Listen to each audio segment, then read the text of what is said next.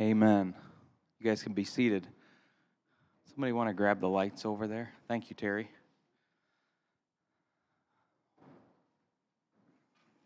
And every prayer we've prayed in desperation, the songs of faith that we sang through the doubt and fear. As we sang those words just a minute ago, they spoke to me, and I thought, I'm going to look for that sheet of music when I go up to start the service here. And I walked up, and there's a sheet of them sitting right here. I think about those words, and I look across this body, and I see we're all in different phases of a journey. The word discrepancy comes to mind. And Trey and I have spoken a little bit about it recently, but discrepancy is if we say 100 and we only see 85, there's a discrepancy of 15. And as we sang these words here, every prayer we've prayed in desperation, the songs of faith we sang through doubt and fear. So we sing songs of faith. We're on a walk of faith, a journey of faith. Everybody in this room, maybe one or two aren't in this, but I would say by and large, everybody in this room, we're all learning to walk with Jesus. We're all in varying stages. I can look at Jerry Greaser and I can think, that guy, he must have it down because he's been doing it for a long time. Or I can look at Jill Greaser, or I can look at Martin, or some of these people that are further along life's path than I am. And I think they must have it figured out. And they're still learning. And Pilgrim's, anybody ever read Pilgrim's Progress? So it's a I don't even know what type of book you would call it, but it's a metaphorical picture of a believer's walk of faith. As I look across this room, I think about discussions I've had with almost each and every one of you about things that we've preached, things that we share, things that we believe, things that maybe when you came here you didn't believe, or maybe when you came here you believed more than you do now, and discrepancies between what we say we believe, what we see in Scripture, and what we're actually seeing walking out in this life. And what I think is so precious and unique in this body of believers, and I'm building up to an introduction here, but what I think is so precious in this body of believers, and I want to protect it, I want to encourage us in this. So often in believers' lives, if you think of the walk of faith as like the turnpike, you know, where there's mile markers on the turnpike. The Ohio Turnpike's one of the greatest toll roads in all the free world. You can find everything you need. You know exactly where you are. It's like the Fulton County of toll roads. You know, everything's marked out evenly. You know if you're at mile marker 51, you're 51 miles across the state of Ohio. It's real simple. This is a plug for the turnpike. But if you think of our lives of walks of faith in that way, if we're at mile marker 51, so many times in Christianity, our thought for everyone that's at mile marker 30 is that they're doing it wrong, and everyone that's at mile marker 70, that they're crazy. Everyone should be at 51 because that's where I'm at.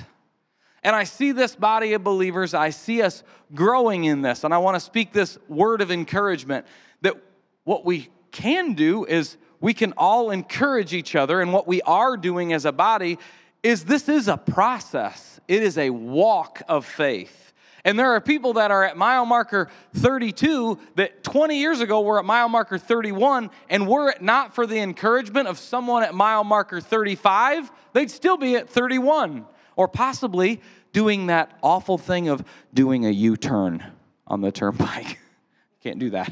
But as a believer, as a family of faith, we're all learning, and I just want to encourage us in this.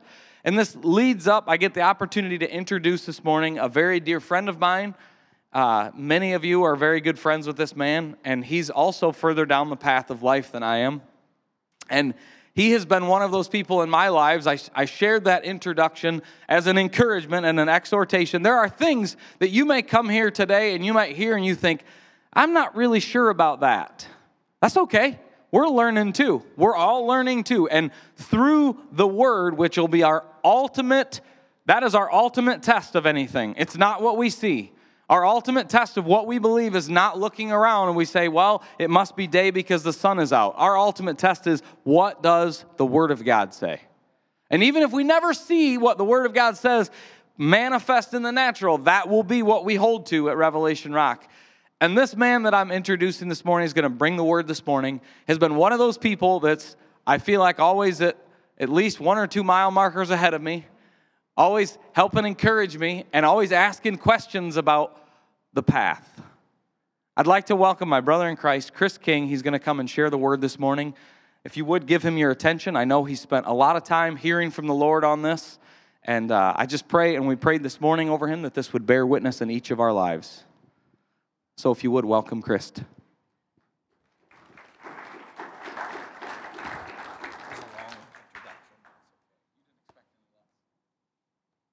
Well,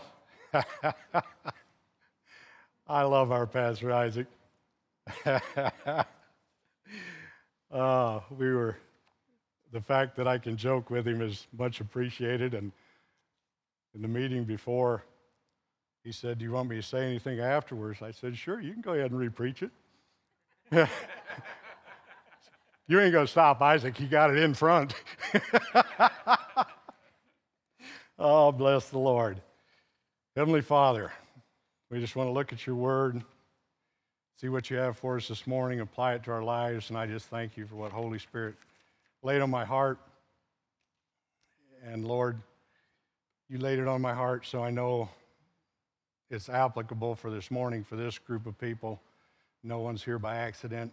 I'm going to give you praise and honor. Guide my words in Jesus' name. I would title this sermon, "Do Not Despise the Process." We want to look at a word you don't hear a whole lot these days. It's kind of an older word, sanctification. And that is set apart in holiness. So there's kind of 3 areas to sanctification. And the first one is positional. You've heard Isaac and Jerry talk about this. And in Hebrews 10:10 it says, "By the which will we are sanctified through the offering of the body of Jesus Christ once for all." And in Hebrews 10:14 it says, "For by one offering he hath perfected forever them that are sanctified." So you have Colossians 1:22 and 23. "In the body of his flesh through death, to present you holy and unblameable and unreprovable in his sight, if you continue in the faith grounded and settled, and be not moved away from the hope of the gospel, which you have heard, and which was preached to every creature which is under heaven, whereof I, Paul, am made a minister." And 2:10. "But ye are complete in him, which is the head of all principality and power." So our justification or positional sanctification is taken care of when we receive Christ. That's a done deal. So that our spirit man is perfect. Okay, now I'm going to skip over one step and talk about glorification, sanctification, or perfect sanctification. That'd be at the other end. That's when these bodies are laid down, we're with Christ, we're perfect. Now, to come back to the middle, progressive sanctification. That's the lifelong process that we're all in. And Isaac already talked about this at varying stages. We're all at a different place in life.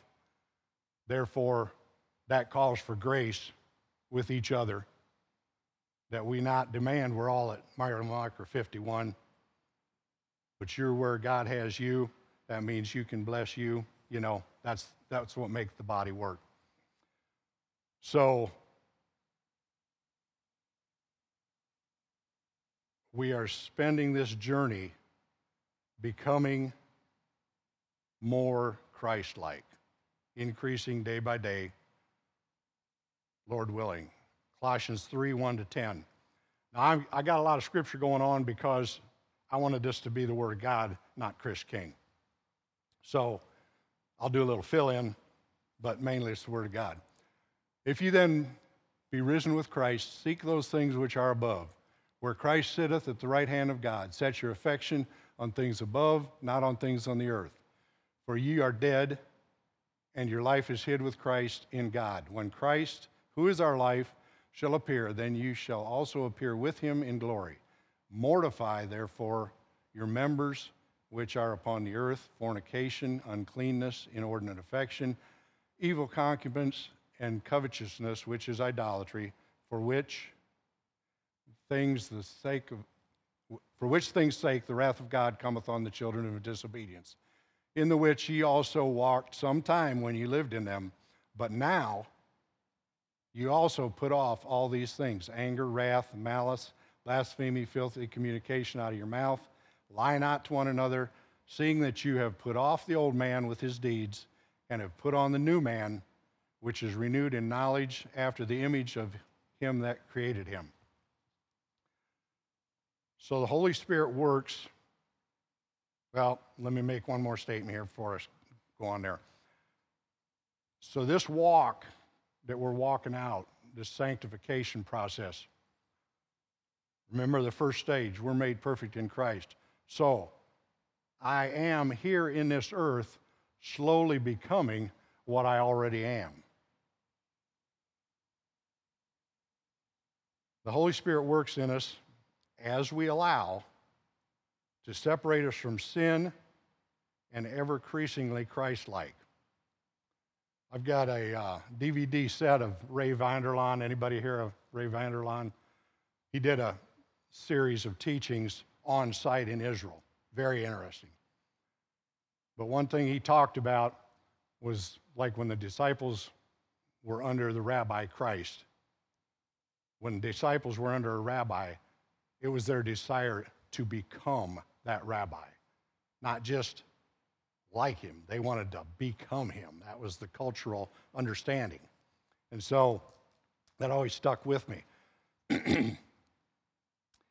And so that's our goal, to be Jesus in the world, to the world, to each other. We're to be Jesus. Paul said, "Follow me as I follow Christ." And I got some flack one time because I was teaching Sunday school, and I said those words. And they said, you think you're good enough? We should follow you as follow Christ? Well, it definitely gives me a goal to step up to, amen. And so, yes, we're Christ to the world, and we're to be Christ to each other. This is a high calling. And so, if we resist the work that the Holy Spirit does, progression past that point is extremely slow or non-existent. Thank you, Isaac.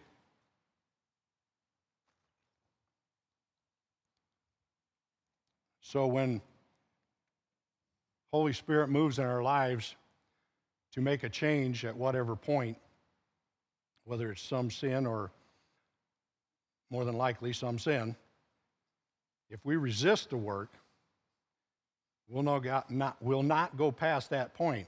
And for biblical reference to that, I just say read the book of Jonah. Because when he got done with his rebellion, when he said, "I'll do your work, Lord," where did he go? Nineveh.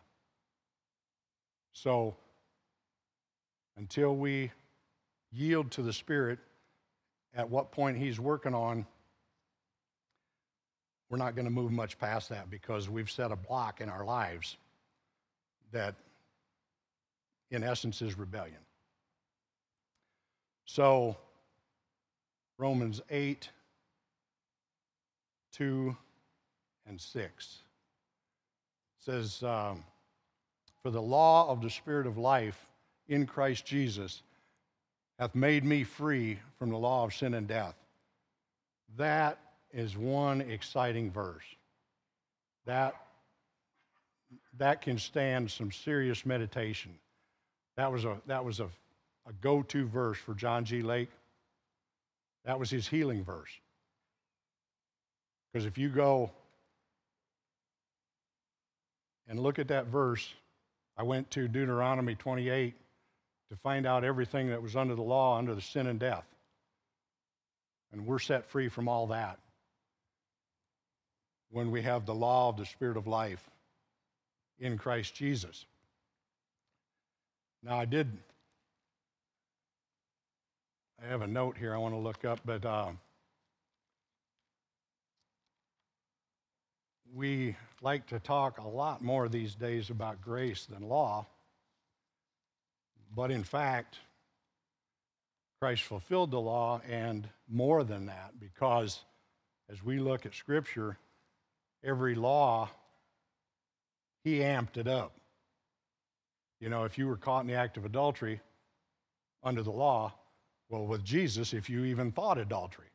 So every one of these laws, we have greater expectations on us than they had on them. And the law is a rule of conduct or action prescribed or formally recognized as binding or enforced by a controlling authority. So that verse has just really meant a lot to me. And verse 6, for to be carnally minded is death, but to be spiritually minded is life and peace. And carnal, we know, is the five senses: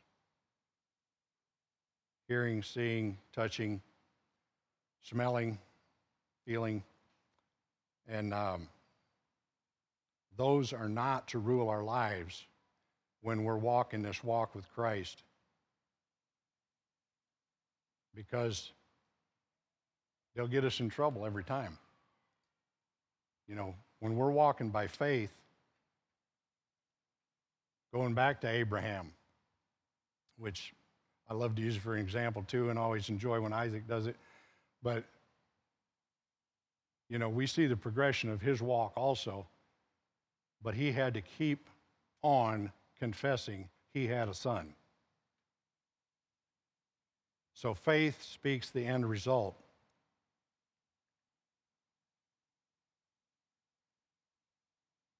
And any area we allow the Holy Spirit to work and live in victory is an area of ministry for the future. You know, if we've overcome something in our lives, then we can minister to somebody that's going through that now and encourage them, bring them along in Christ. And the sanctification process progresses faster if we conscientiously or consciously desire it. If it's something we're after, if we're pushing forward, really wanting it,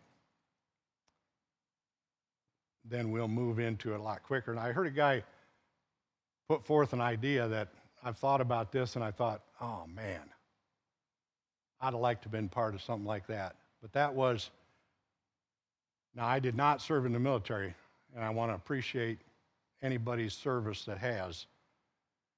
But how about if we had Christian boot camp for new believers? And you go and are totally immersed in teaching, discipline, declarations, everything scriptural. How cool would that be? How much further would we be? Because anybody knows when a guy comes out of boot camp, usually he's a lot skinnier, but he's a different guy. Amen, Terry? Yeah, he's a different guy. So I just thought, wow, that would be pretty cool. And I think the church is in essence supposed to do that, but I'll just let that go there. Several things the Lord has taught me over the years is that I need His attitude towards sin. Psalms 97:10.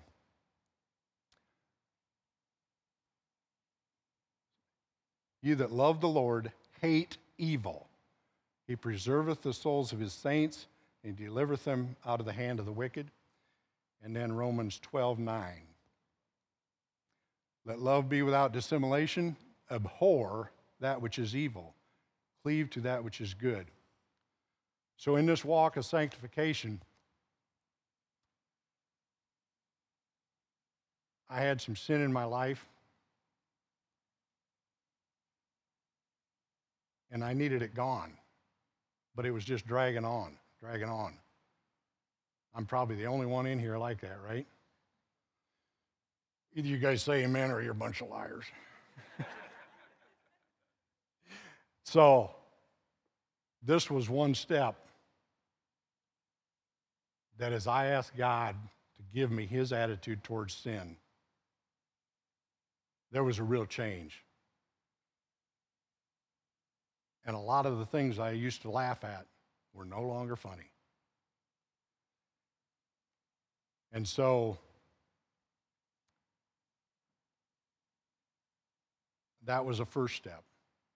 Another step was in changing, if we try and change ourselves, you have a little success, then you fall back. Then you have a little success, and then you fall back. But to get that victory, you cannot just quit something. You have to replace it. Replace it with the Word of God. All the time, we got computers, we got phones. It's no secret, a big deal, especially with men, is pornography. Well, you can't just stop that.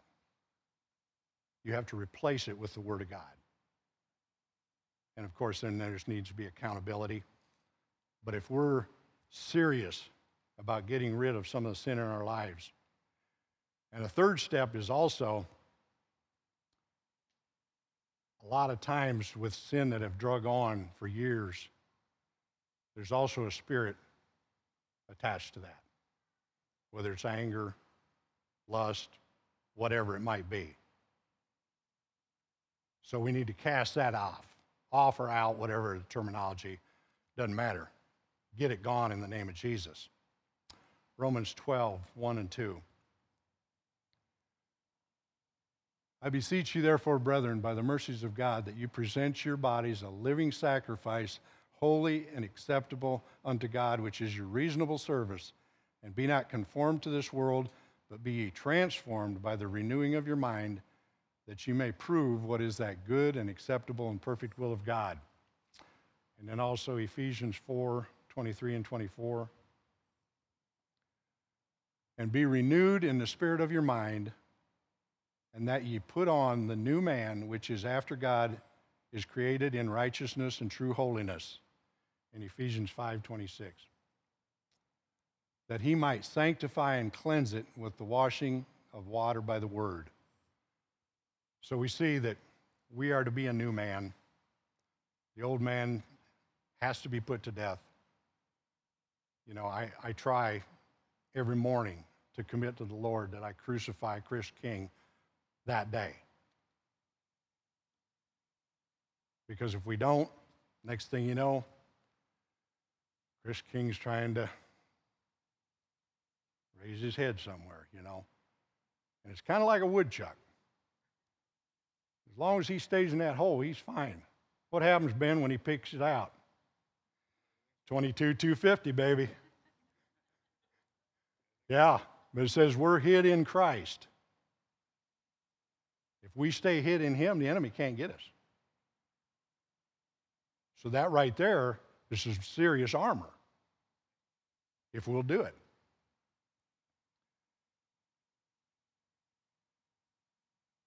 So we are progressively transformed in the likeness of Christ, letting the life of the Spirit of the inner man, through the renewing of our minds, transform our outward actions. And this renewing of the mind thing is worthy of a lot of study. There's a Dr. Caroline Leaf. Anybody ever hear of her? She's a Christian, but I don't know, it has more titles than, he can talk about, but she understands how the brain works in words I can't even say, but has done a lot of study. And like I said, she is a Christian. And then Curry Blake, John G. Lake Ministries also has a series on mind renewal. Because without renewing that mind, we fall right back into those same patterns and we don't make progress. So we're just ending up back where we were, and that's not what we want. A really neat picture of this sanctification is a tree. It's got its leaves. This fall, weather changes, leaves fall off. However, an oak is especially prone to hanging on to some leaves. But yet, let the winter pass, spring comes, sap rise, and that new life pushes them leaves off. I think that's a pretty cool picture of what needs to happen in us. But I want to say this is I think this would be like the center of this message. Our love for our Savior, Jesus Christ, is the motivation for sanctification.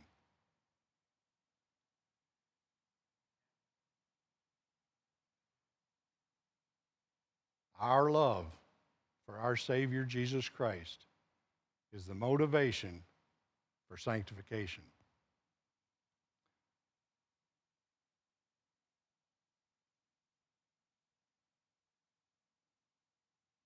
So we're trying to let the Spirit work through the renewing of the mind, having His way through that perfect Spirit, transforming our walk around lives, our bodies, our actions, our thoughts and intents. And praise God. Boy, now remember, this is tongue-in-cheek. So, but Baxter Black was a cowboy poet. Anybody ever hear him? Okay. So, through this sanctification process, I'll use the words of Baxter Black and say, I have not always been the sterling example you see before you now. So, it's not pure silver yet, though, folks. So as we're saved, justified in Christ, through the sanctification process, we're becoming, like I said, what we already are in that spirit man, perfect through justification. God loves you so much, loved us so much that He chose us where we are, but He loves us way too much to leave us there. It didn't just end at salvation. 1 Corinthians 6, 9 to 11. It says, Know ye not that the unrighteous shall not inherit the kingdom of God? Be not deceived, neither fornicators, nor idolaters, nor adulterers, nor effeminate, nor abusers of themselves with mankind, nor thieves, nor covetous, nor drunkards, nor revilers, nor extortioners shall inherit the kingdom of God. And such were some of you, but you are washed, but you are sanctified, but you are justified in the name of the Lord Jesus by His Spirit of God. Will anybody join me in saying, hallelujah? Praise God. That's good stuff. Yeah, just glory to God. Wow. Hebrews 10, 19 to 31. Having therefore, brethren, boldness to enter into the holiest by the blood of Jesus, by a new and living way, which He hath consecrated for us through the veil, that is to say, His flesh, and having a high priest over the house of God, let us draw near with a true heart in full assurance of faith, having our hearts sprinkled from an evil conscience and our bodies washed with pure water. Let us hold fast the profession of our faith without wavering, for he is faithful that promised. And let us consider one another to provoke unto love and good works, not forsaking the assembling of ourselves together, as the manner of some is, but exhorting one another, and so much the more as you see the day approaching. For if we sin willfully, after that we've received the knowledge of the truth, there remaineth no more sacrifice for sins, but a certain fearful looking for judgment and fiery indignation, which shall devour the adversaries. He that despised Moses' law died without mercy under 2 or 3 witnesses. Of how much sorer punishment, suppose ye, shall he be thought worthy, who hath trodden under foot the Son of God, and hath counted the blood of the covenant wherewith he was sanctified an unholy thing, and hath done despite unto the Spirit of grace. For we know him that hath said, Vengeance belongeth to me, unto me I will recompense, saith the Lord. And again, the Lord shall judge his people. It is a fearful thing to fall into the hands of the living God. Now, you notice that's in Hebrews. That's not Old Testament. So, it has been a concern of mine for some time as I look around the modern church. I am concerned about a lack of the fear of the Lord. You know, we're really big on grace, and I love grace. I need grace. Praise God for grace. But as humans, we have a tendency to let the pendulum swing, and we need to be balanced. And so this was the Word of God. This wasn't Chris King saying this. We got an awesome God who we need to be in reverent awe, and the English language uses the word fear because the English language has some shortcomings. And so we want to be holding God in his greatness, in his proper perspective. The magnitude of Christ's sacrifice for us. You know, if we're taking that casually,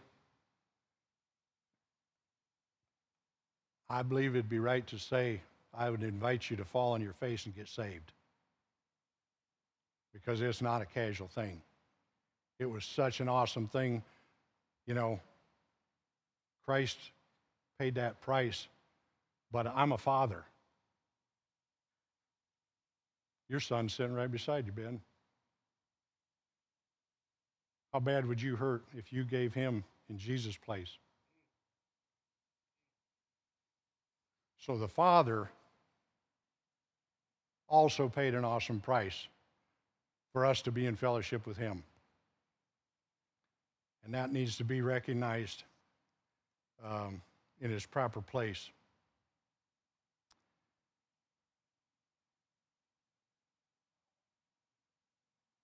We must have an increasing knowledge of his word. When I was preparing this, I thought, boy, Lord, I feel like I'm preaching to choir. But he gave it to me, so I guess I'm supposed to preach to the choir. But we need to have a hunger, like in the words of Jeremiah, a fire shut up in my bones.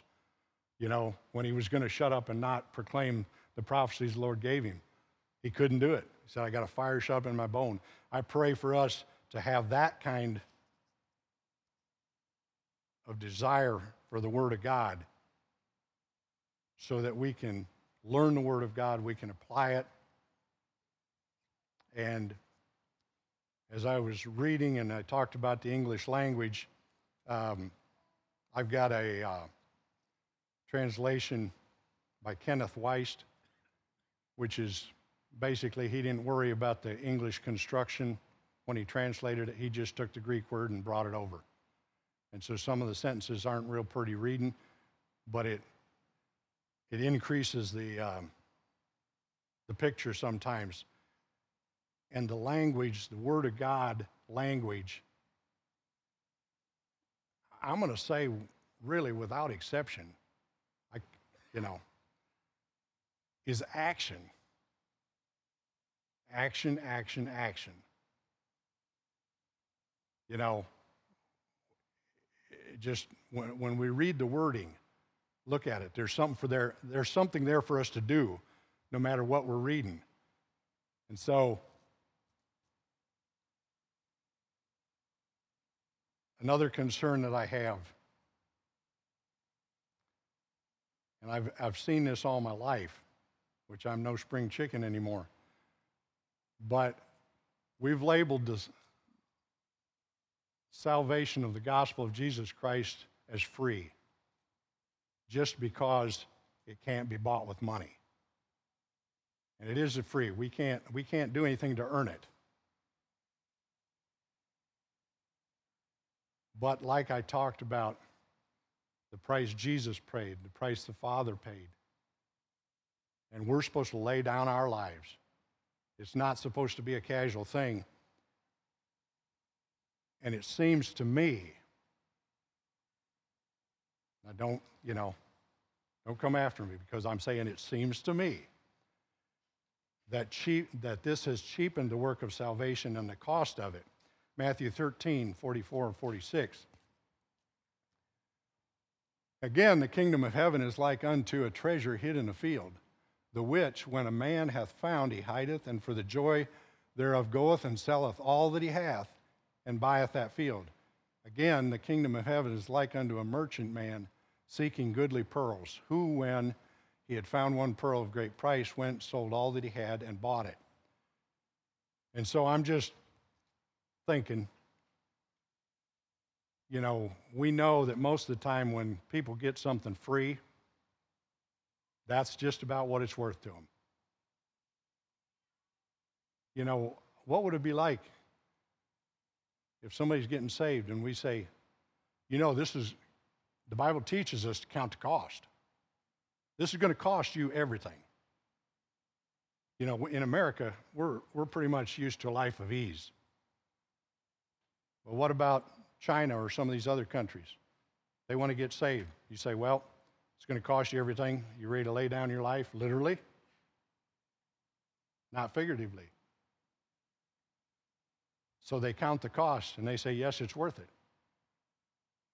Okay, I'll move on. As we are in the last days, anything less than 100% Holy Ghost on fire, sold out, ever increasing life in Christ will not get us through, because we are at war. I'd like to hear an amen there. We are at war. So you can stay totally unengaged because you don't want to be at war. That does not mean we're not at war. Or you can just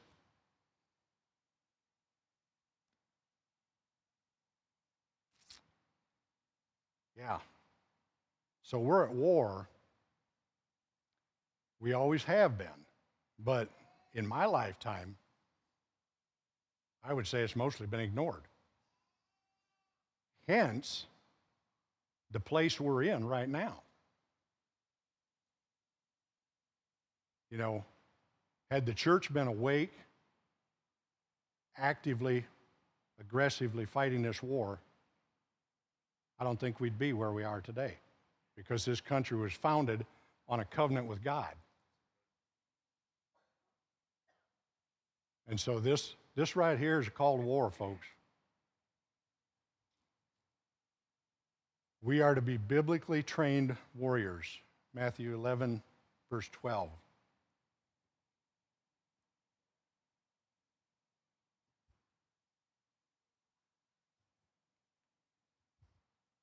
Did I not give that to you? Or it's okay.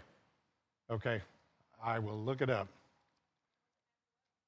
Matthew 11, verse 12. See who gets there first. Okay. From From the days of John the Baptist until now, the kingdom of heaven suffereth violence, and the violent take it by force. So the violent there, that's who we're supposed to be.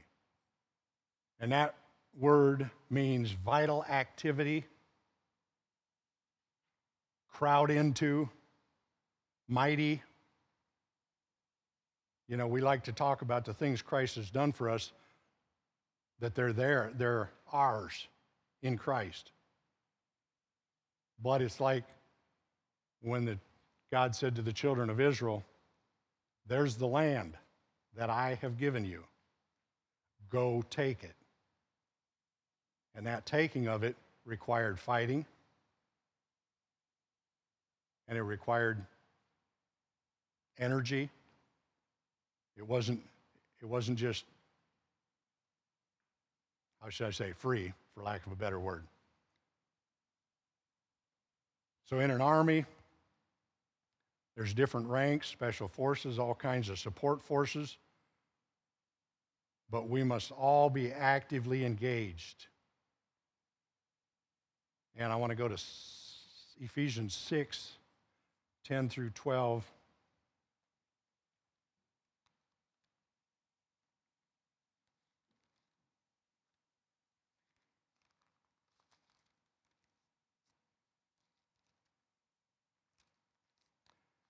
Finally, my brethren, be strong in the Lord and in the power of his might. Put on the whole armor of God, that you may be able to stand against the wiles of the devil. For we wrestle not against flesh and blood, but against principalities, against powers, against the rulers of the darkness of this world, against spiritual wickedness in high places. Now the word finally may be rendered from now on or henceforth. The spiritual battle Christians are engaged in exists from now on. There's no let up. A lot of us don't like that. Until the Lord's return. There is no quarter given, no ceasefire, no temporary truce, no cessation of hostilities. Okay, from now on,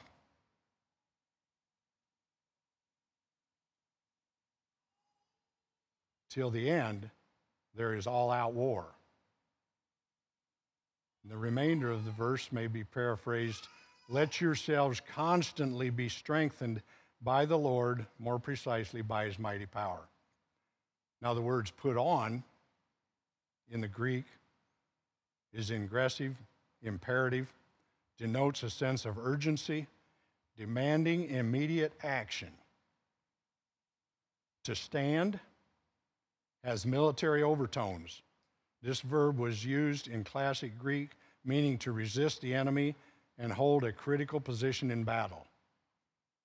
The wiles of the devil, or the devil's strategy, Satan carefully devises schemes and tactics against believers. And those schemes and tactics are always coming at us at our weakest point.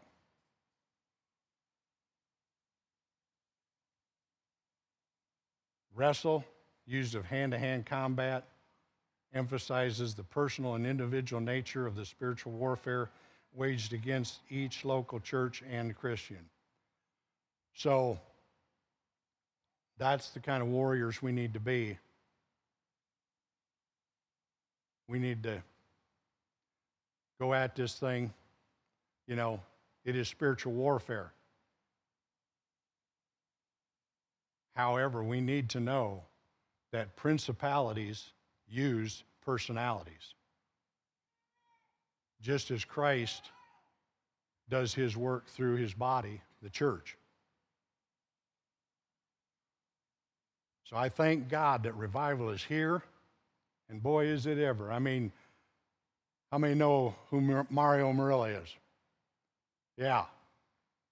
Well, he's having these tent meetings around the country. 3 times now he's had to increase and get like double the tent size each time.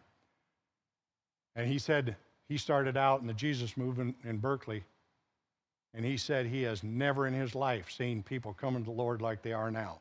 So revival is here. There is a revival. If you're revived, you were one time alive. So that's not talking about the unsaved. That's talking about the church getting revived. And then there's an end time harvest going on that is truly great. And it'll be unlike anything we've ever seen. Praise God. So, as we stand here today, there's 100 days left till the election. We need to be praying. We need to be voting. We need to be standing on the Word of God, putting forth biblical views, calling sin, sin. But let's be accurate. You know, one thing that drives me just a little crazy since the Supreme Court ruled on Roe v. Wade, you got all these signs, people holding up, Roe v. Wade is dead. It's not what they did at all. They sent it back to the states. There's going to be 50 battles over Roe v. Wade. So they didn't change it. It's up to the states now, which was where it should have been. So anyway, having said this, as the Holy Spirit works in our lives,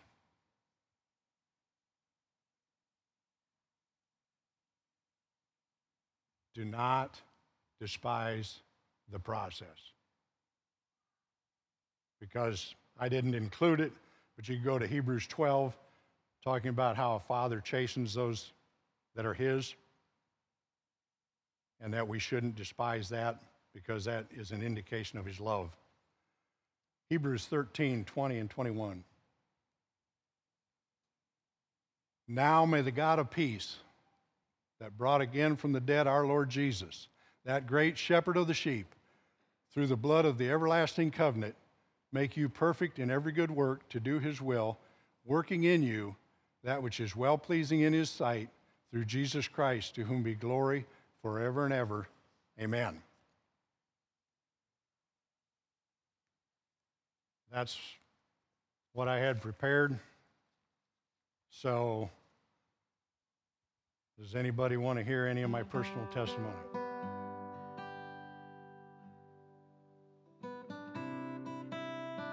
All right, get started then. My name is Chris King. I was raised right out first farm east of the Essen House on Route 2 there on the south side where Dean Smucker lives now. Went to Pettisville School, went to West Clinton Mennonite Church. But when I was about junior in high school,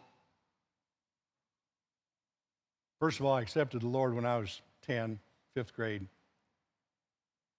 Meant it. It wasn't a, but through my teen years, I was pretty frustrated.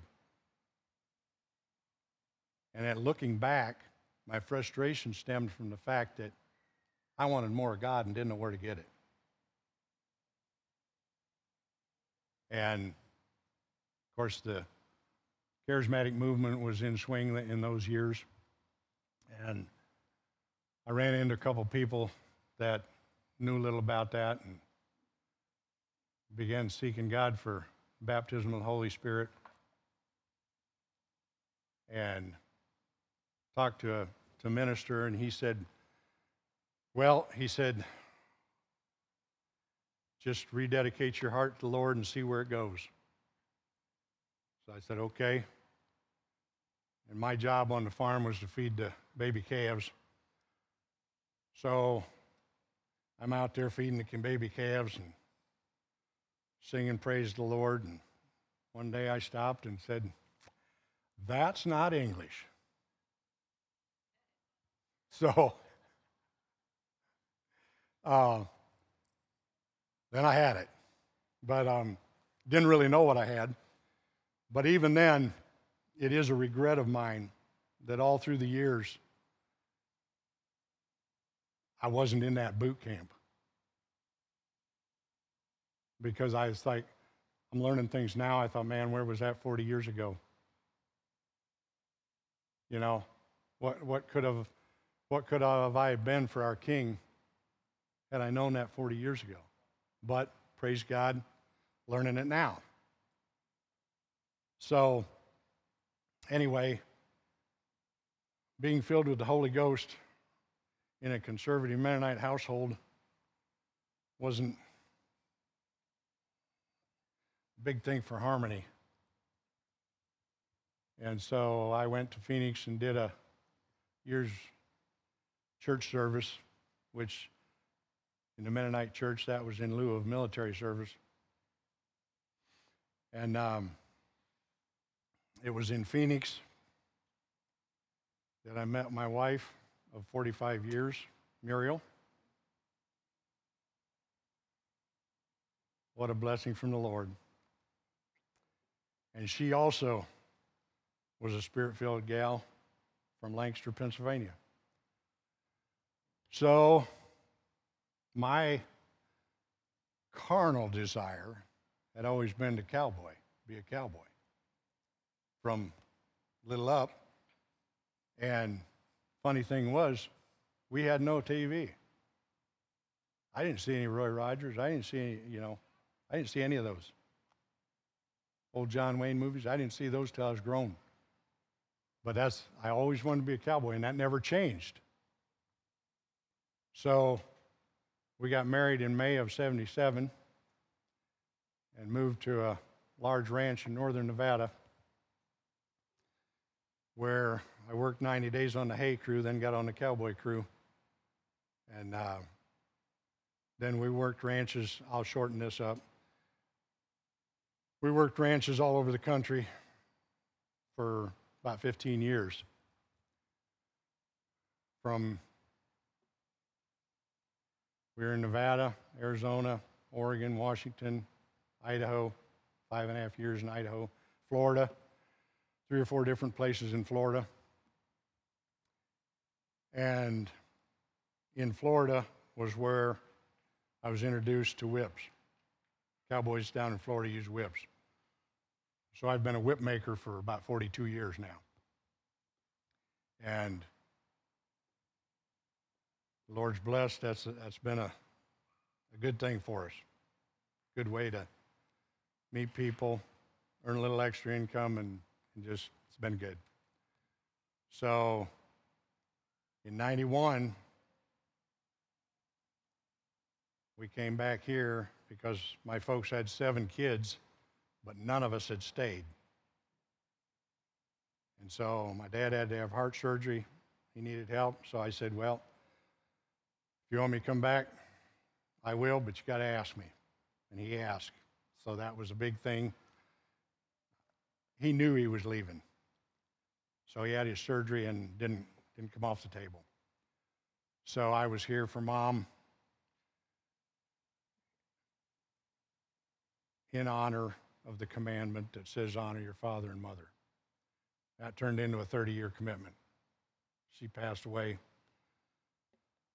December 22nd, 2020.